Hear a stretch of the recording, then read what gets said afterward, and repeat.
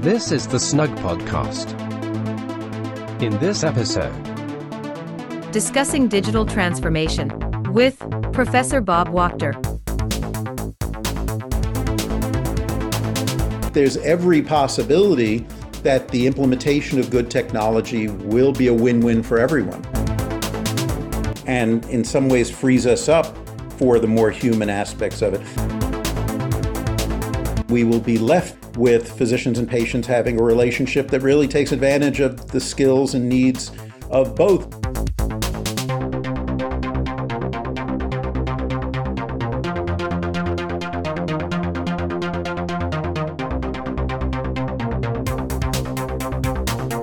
Hello, you are very welcome to the Snug Podcast from the Scottish National Users Group for GP Information Technology. I'm Andrew McElhinney, a GP in Central Scotland.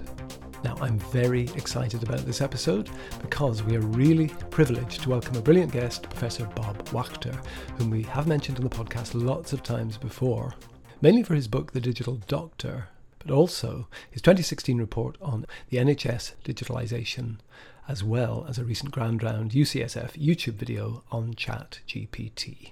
Now, Bob has provided a bedrock of clear information, reassurance, and sanity throughout the past few chaotic years of the COVID-19 pandemic, and has amassed 275,000 Twitter followers. Since the Wachter report was published, we have seen the creation of NHSX in England and also the NHS Digital Academy, as the quest continues to inspire clinicians and digital leaders to increase the numbers of Chief Clinical Information Officers, people who can help influence and inspire the process of digital development and transformation within healthcare systems, much as Bob has done himself. This week we met up over Zoom and I got a chance to get his thoughts on a range of topics, including the morale of doctors in the UK and the US, the digitalisation of healthcare, and achieving the right balance between what sorts of care can and should be provided remotely as opposed to face-to-face. We got on to thinking about how a future healthcare system incorporating AI may play out. What will be the effect of this on the need for human interaction and the possibility of automation complacency? It's a great discussion. I really hope you enjoy it. So I'm thrilled today to welcome Professor Bob Wachter. Bob, your biography would take me too long to read out, but I'll maybe just say that you're the professor and chair of the Department of Medicine at UCSF, the University of California, San Francisco. You've regularly been named one of the most influential physicians in the US, and we probably know you best over here for your great book called The Digital Doctor, and also your report on trying to sort out digitalisation of the NHS back in 2016. So it's just great to have the opportunity to talk today. Thank you, Andrew. It's a great pleasure to be with you, and I'm a huge fan of the country and the and on a good day the NHS, and so it's nice to connect. And I'm speaking from Scotland, but I know you're obviously pretty familiar with the English NHS, having done your review a few years ago. Just wondering, before we get on to the digital aspects, from your vantage point, what your impression is at the moment, of the NHS as it's just reached its 75th birthday. How do you think it's doing? At least what I hear, the reports that sort of make it over the pond to me are, and when I speak to friends and colleagues, not well. It feels like it's quite cash starved. It feels like the level of conflict, including with the junior doctors, but others, is high, as you kind of might predict when a system is cash starved and people are being overworked and somewhat burned out and undercompensated. I'm an admirer of the NHS, and actually, in some ways, preferentially to Scotland, which I think has made more progress on areas like quality and safety than much of the rest of the NHS. As a way of organizing healthcare, it's always difficult for an American to say anything negative about the NHS because our system is so screwed up that I don't think you would want to emulate it. But having spent 6 months in the UK in about 2011, I think, on sabbatical at Imperial, and then spent a lot of time in 2015, 2016 writing my report, I came to believe that the NHS as a way of organizing care is terrific in terms of being able to offer people access to primary care. And yet it's underfunded and somewhat, as you might expect of a government-led system, somewhat bureaucratic and somewhat calcified, a little hard to make change, a little hard to innovate. And so a mixed bag. I do see people suffering. Even the storied access to primary care, which is a feature of the NHS and a huge problem in the US. I'm told by friends over there that that's very hard these days, that it's actually hard to find the primary care doc in your region, and therefore it's leading to stress that didn't used to exist. Yeah, and I think current problems here probably relate to massive exhaustion after the pandemic to some extent, which can't be underestimated. And there is poor morale. There's no question. People feel both sort of overworked and undervalued. And it made me think. I mean, our healthcare is provided free, which is a great thing, but that means there's a massive demand for it. And I just wonder, do you think morale is maybe better in your country? No, I don't. I think whether healthcare is provided free or it's not in our system, I think each one has advantages and disadvantages. Obviously, it sounds great to have it provided free, but it certainly does lead to a massive demand, and in some ways, it's hard to deliver on that demand, and so you have issues like waiting lists and things like that. In our system, it's not provided free in many circumstances. But what it means is we have this patchwork of insurance programs that are just wildly complicated. Just this morning, actually, I was looking up Medicare options. So I've turned 65, and I'm of the age where my employer provided health insurance is going to stick with me while I'm still working full time. But at some point, if I stop doing that, I'll go into Medicare. And, I do this for a living, and it was virtually impossible to understand all of the options. And, Medicare Part A and B and D and copays and deductibles and all this sort of stuff. So, and our clinicians are quite burned out, also feeling tremendous demand. We're a little bit ahead of you in digital transformation, which has some good things about it. But when you ask our clinicians what are the sources of their burnout, one of the main things is their electronic inbox. And what that is we've given, most patients now have a digital portal. By law and regulation, they get complete access to their laboratory studies, their doctor's notes, they read them, and they don't understand what's going on, quite logically. And there's a little button that says, send a message to your doctor. And they're acting perfectly rationally. They click that button and say, what does this mean that my magnesium is low or my EKG is abnormal? And the doctors are not compensated for this work and find that this is what they do every night from 7 o'clock at night till 10 o'clock at night after they have dinner with the kids. And so those sort of things, I don't think you have quite that burnout from digitization, because the digitization isn't that far along. There's just no system that's perfect, but I certainly would not tout ours as the system that's figured it all out. No. And it's maybe interesting to think about some of the current trends we see in terms of consumerism feeding into healthcare and people wanting instant fixes for problems with a sort of Amazon mentality, so people don't want to wait maybe for a doctor that knows them if they can see or speak to somebody else quicker. So we lose continuity. And I think healthcare becomes more transactional and less personal, which is probably not the best quality or the safest, but it sounds like you're seeing similar sorts of things happening. Yeah, maybe I live in Silicon Valley, so I'm probably seeing it, even earlier than the rest of the country. As you say, people's expectations have been set by Amazon. Amazon is making a major play in healthcare. And I suspect, all the big digital companies are trying to do this, and they've all bumped around for a while and mostly failed because I don't think they fully understand the complexities, and eventually they kind of put their tail between their legs and go back to things that they know are easier and more profitable. But, healthcare is 19% of the gross domestic product in the US. They're not going to go away forever.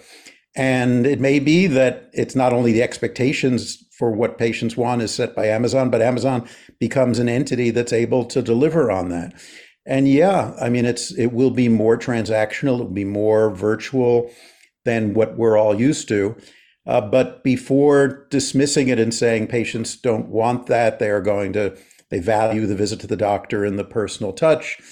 They've certainly gotten used to those sort of transactions, to have their taxes done and to plan their travel and to do their banking.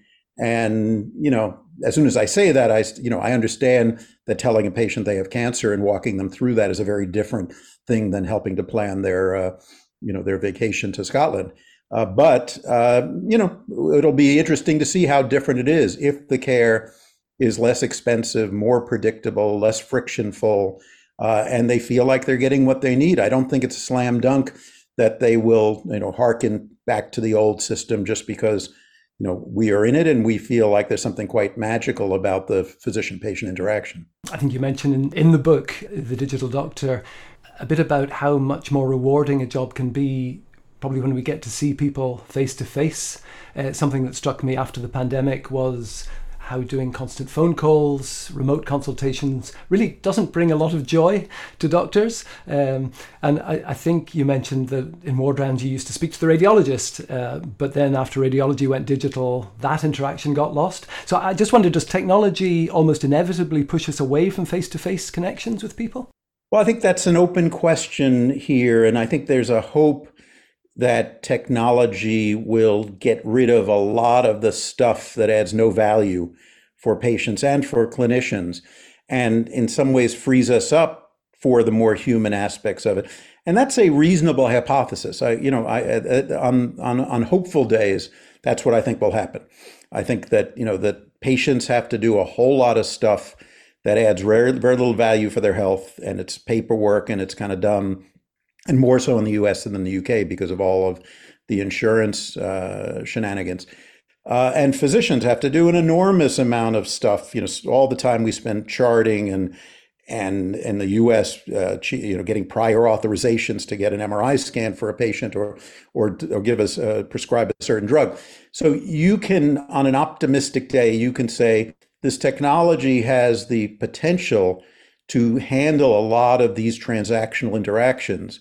And we will be left then with physicians and patients having a relationship that really takes advantage of the skills and needs of both. It's, we will talk about the complex issues and walk them through difficult choices. That's on a good day. And I suspect that will happen, but I worry that that will be expensive because you're talking about humans. And so the basic level of care that is offered by a free system like yours, or kind of what you get for basic insurance in the US, whether the insurance is provided by your employer or by the government, will be one that is more digital first and more transactional and more resembling your interactions with Amazon. And if you want that personal touch, you can get it, but you have to pay for it. And that wouldn't be dissimilar to, if I want my taxes done by TurboTax, I can get it done for whatever $30 I buy TurboTax. But, my taxes are a little more complicated. I see a real live accountant and I pay a decent amount of money to do that. And for me, it's worth it. For most of my trips, I now plan them all myself. But if I was planning a safari with, 20 people, I'd probably use a travel agent.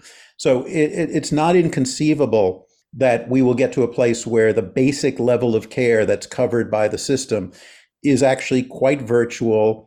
And maybe not even virtual in the way we think about virtual today, meaning that, you're having a televisit with a patient. Virtual in that a lot of the care is being provided by AI and bots, and you can buy up to more personal care.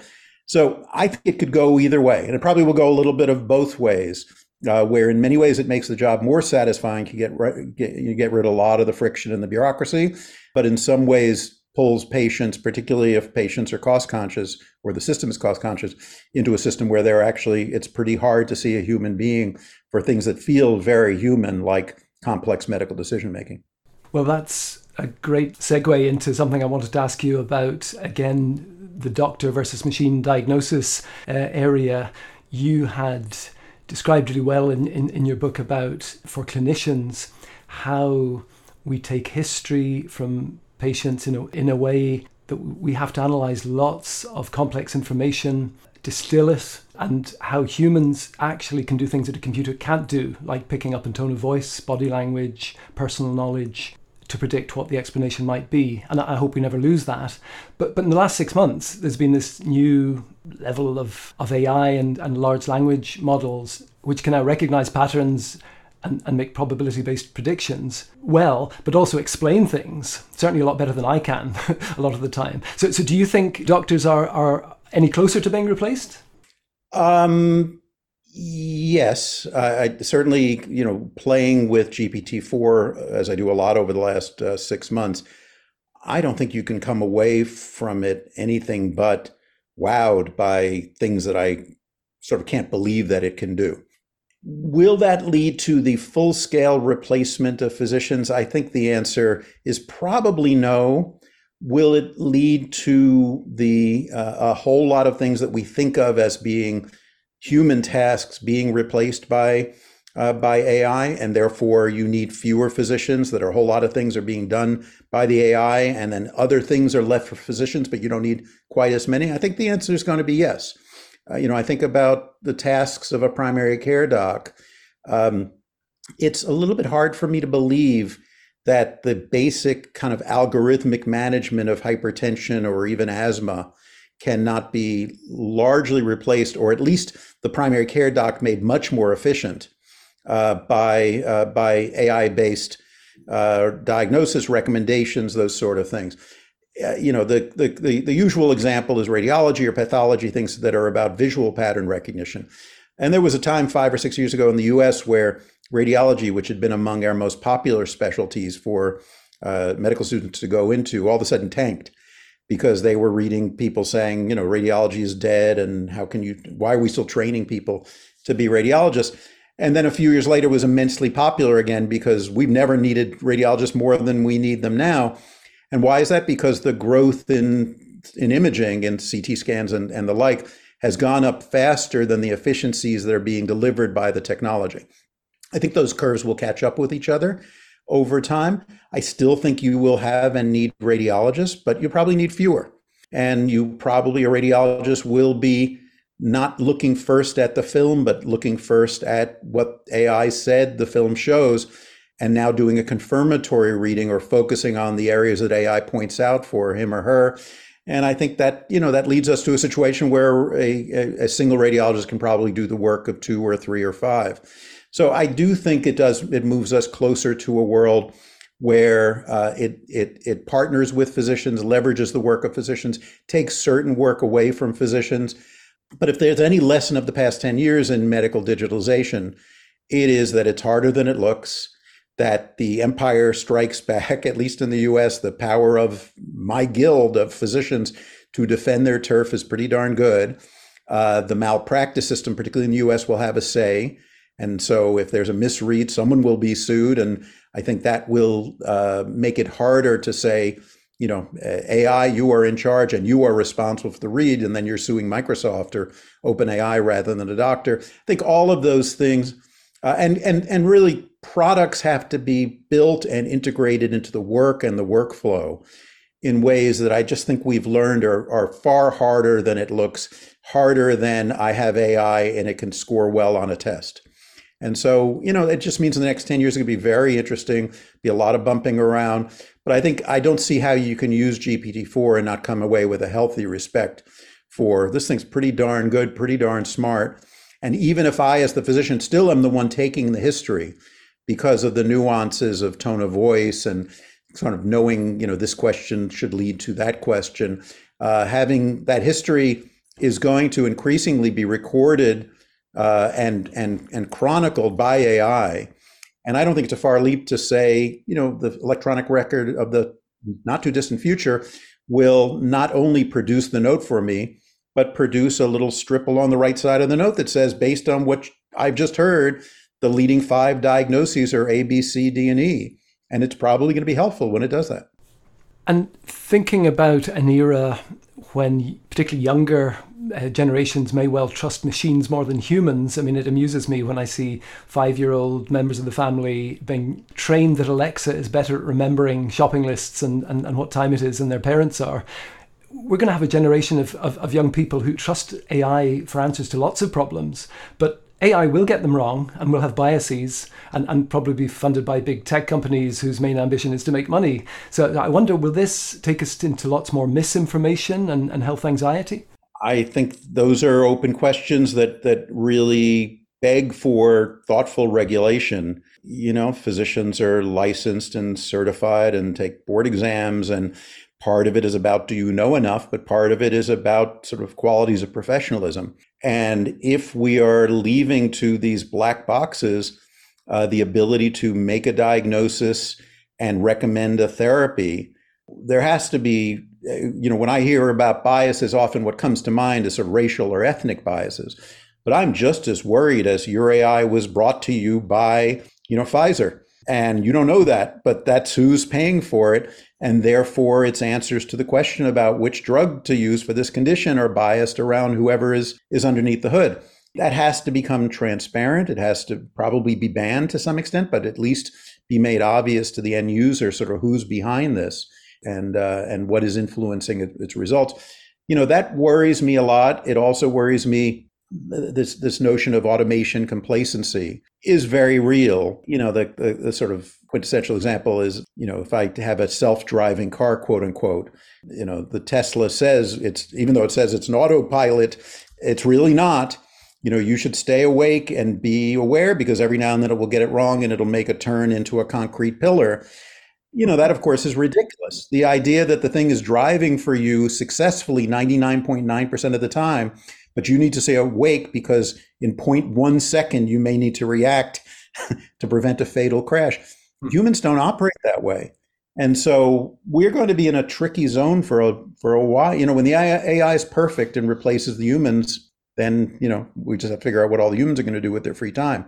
But for the foreseeable future, it will not be perfect. And the real question is if it's right 99% of the time, the humans will quite humanly turn their brains off, fall asleep at the switch, and not be staying awake to catch the problems, to catch the hallucinations, to catch the biases. I'm very worried about that. And it's something, and yet I have to say, there's pretty good data that the driverless cars are probably safer than the human drivers because they don't text while they're driving.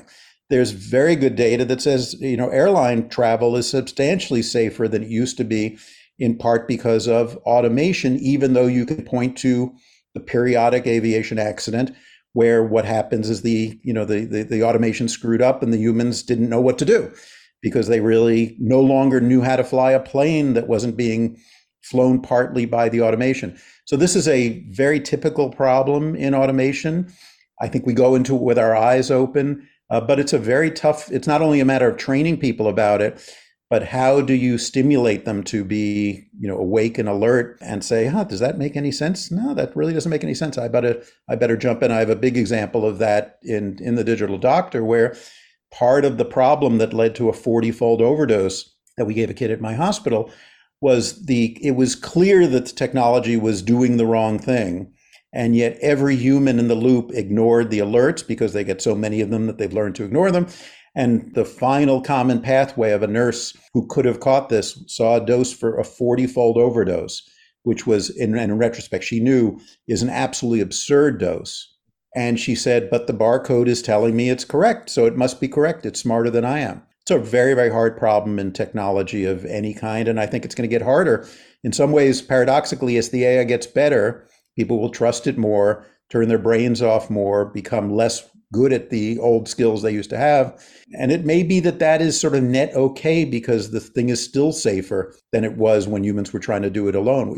We're not that great. I mean, we forget things. We didn't sleep well last night. We had an argument with our kids. All of that has to be factored in as you sort of compare the AI-based care with human-only care. And I suspect that a partnership is going to be better than either one alone. Yeah. Thinking about misinformation a little bit, I've been aware over the past year or two, for the first time in a long time, a small but definite increase in the number of mums who haven't wanted to get their babies vaccinated. And I'm sure that's on the back of COVID vaccine misinformation. There's definitely harmful sources of information out there. So do you see this as having a wider effect on maybe how people doubt more of what their doctor tells them? Yeah.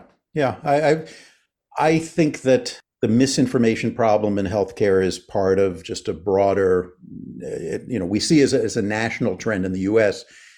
Because of Trump, but it's really an international problem, and it's drawn from the fact that people now can choose their own adventure when they decide what portal to get their information from, and those sources of information are unfiltered and often quite biased to give them misinformation because there's a business there.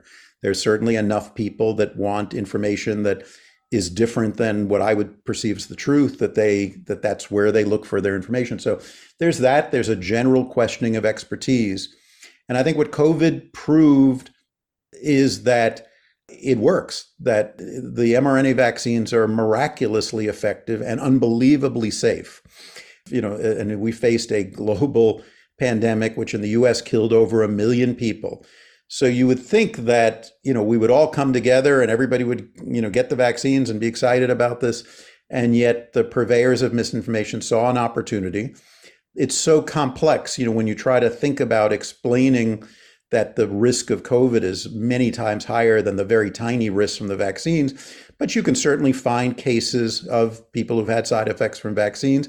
You can certainly find cases, tens of thousands of cases of people who got a vaccine and had a heart attack a month or two later because they were destined to have a heart attack. The vaccine had nothing to do with it. But if you want to purvey misinformation to an unsuspecting public, you now have lots of opportunities to do it. And I think what we're seeing is the migration of misinformation. I can't think of any good reason that the people who, for whatever reason, mostly economic, maybe it gives them joy for some reason, I don't understand it, found that there was pleasure and profit in purveying misinformation about COVID vaccines. Why they wouldn't do the same about measles vaccines, there's no good reason not to, and the public will be similarly vulnerable. And why they wouldn't move on and do the same thing with treatment of high blood pressure or treatment of atrial fibrillation or you name it. I don't see any bright dividing line between vaccines and the rest of medicine. And so I worry a lot about it. I think it's going to influence all of medicine because the tools for misinformation are very powerful, and the skepticism that people have about credentialed professionals and about expertise is incredibly high, which is, incredibly upsetting for those of us that spent 10 or 15 years of our lives trying to become experts in a given field. But I guess your presence on Twitter or X, as we must call it, whether that's rebranding or debranding, I'm not quite sure. But it's obviously a great attempt to counteract that misinformation with better quality and true information. I've got a colleague called Dr. Chris Weatherburn who recommended your book in the first place. And he was looking at, I think, enviously at your 250,000 social media followers. I think he was hoping you could give him some tips, on getting to that level. But Well, I think the main tip was to start very early in a global pandemic, have a perch as chair of a major department in a well-known place, and put out information that people found useful and interesting. And the reason I say that, and so it's not a tip that's particularly useful to someone now, I had about 15,000 Twitter followers when the pandemic started, and I have 275,000 now. I did not become any more interesting in the last 3 years, I can guarantee you, or any more profound. So really it was a pandemic effect. It was people were desperate for information. And I'm, very proud of that. It wasn't like I was putting stuff out to combat misinformation, because in the beginning there wasn't that much. It was that I was just putting stuff out because I thought there's going to be an insatiable need for people to understand what's going on here. It's very confusing.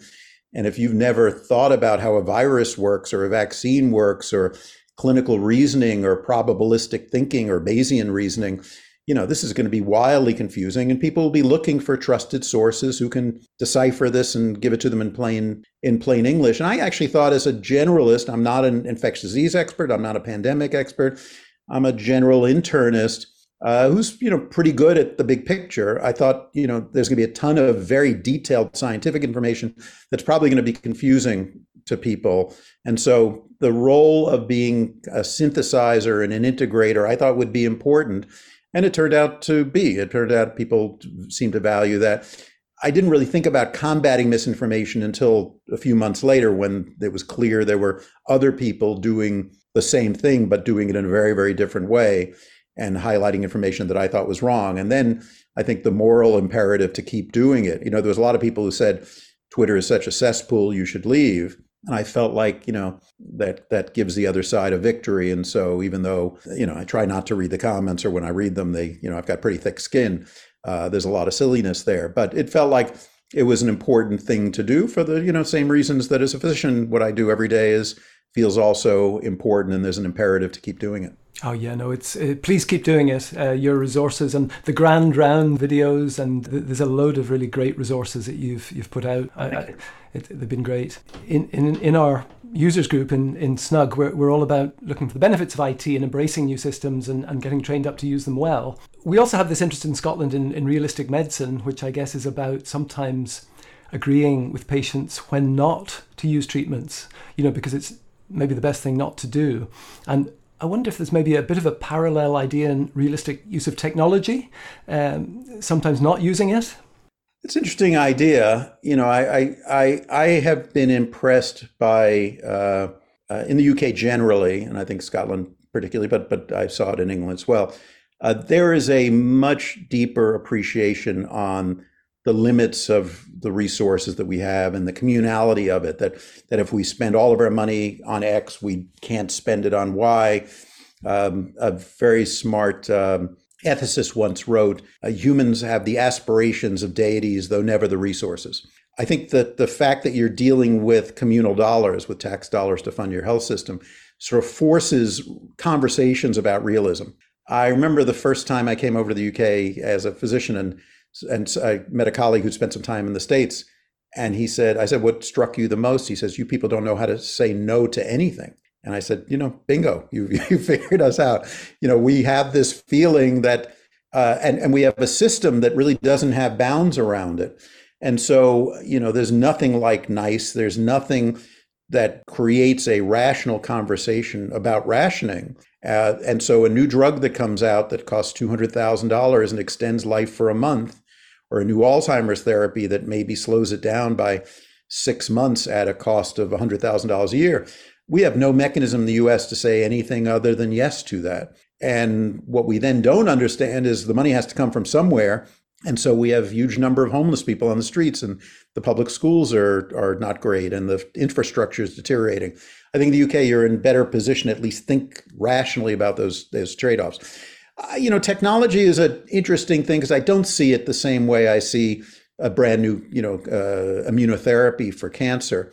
I think there's good technology, there's bad technology, and I think there's every possibility that the implementation of good technology will be a win-win for everyone, as I think it has been in other parts of our lives. I mean, as much as it's sad that bookstores have gone away, don't take away my Amazon. It's incredibly convenient. It does what we want it to do and fills a really important need better than what it replaced. And that's why it has won the game. And so I think that, and I can't see a good reason why, the thoughtful implementation of technology, paying attention to the humanness of medicine and the importance of the physician-patient interaction in many circumstances, can't lead us to a place where it delivers better, safer, less expensive, more accessible care, but we got to get it right. And so I don't see it as sort of the same way I think of rationing decisions in some of the things we have in medicine. It really is, we just have to get it right. There are a lot of opportunities to screw it up and a lot of opportunities for mischief. But I think if we get it right, it will be net good for everyone, I think, including clinicians. Yeah. I just wonder if you have any closing top tips for Scottish GPs about how we can continue to get the best out of our IT before we finish? Oh, I wish I did. I have to say, I was impressed. I lived over in England. I came up to Scotland once or twice, but at least in England, I was impressed that the GP technology world was far ahead of the technologies I saw in the trusts. In part because GPs had started on this 20 years earlier, and that they had built some of their own systems that felt like they were built for the purposes that they use them. So I thought there was a real head start. I do think that the future here is going to be one where patient expectations, as you say, are increasingly going to be set by their experience with Amazon and their experience with Netflix and their experience with, how they make plane reservations. And I think we're going to have to deliver on that and try to really think of what are the interactions with the health system that can be done virtually. And what are the times that they really don't need to see a doctor? This thing can be managed effectively by a patient interacting with the technology with a reasonable triage system. So the system sort of knows that this is a problem that should not be managed by a technology. You actually need to see your doctor. That doesn't sound that hard to me. I know it will be, because everything in tech meets healthcare is harder than it looks. But I think that would be my goal. My goal would be to sort of try to understand what is it that uniquely can be done in the office by the doctor, and what can be done by a combination of technology and other members of the team. One of the other things that technology can do is it can leverage and elevate the ability of a nurse to provide kinds, or even, a non-clinician person to deliver certain kinds of care that we used to say only a doctor can do that. I think we have to be open to that. And, in some ways made easier by the crisis. It's harder if, you have tons of GP capacity and everybody's got lots of open slots. But the crisis in capacity means that I think we have to do this, and there'll be plenty of enough work for all of us to do in terms of the remaining interpersonal interactions. Bob, it's been a really fascinating discussion, and it's been very kind of you to join us today. I want to thank you. Thank you, Andrew. It's a great pleasure, and hope to see you in person the next time I'm over there. Well, what a really thought-provoking conversation, and a delight to speak to Bob, who is so interesting and has made me think differently about quite a few things, including how rapidly AI might really start to impact us as healthcare providers, and as far as the present goes, how we should be focusing on the need to triage requests for appointments better. We may prefer face-to-face appointments as doctors, but we also need to factor in efficiency and to try and make sure we are seeing the right people. I think we can probably all get better at triaging requests for care, and we really do have to think about how online care can help meet patient demand in the future. How far away is the time when we feel that our IT is really helping us rather than causing us to feel even busier? I'd love to hear some feedback. You can email me at andrew.mcilhenny2@nhs.scot or contact Snug via alex.defranco@phs.scot. There's also many podcasts and YouTube videos featuring Bob to check out as well, so I'll put some links to those in the podcast notes. Look forward to the next episode, and I hope you'll keep listening. Bye.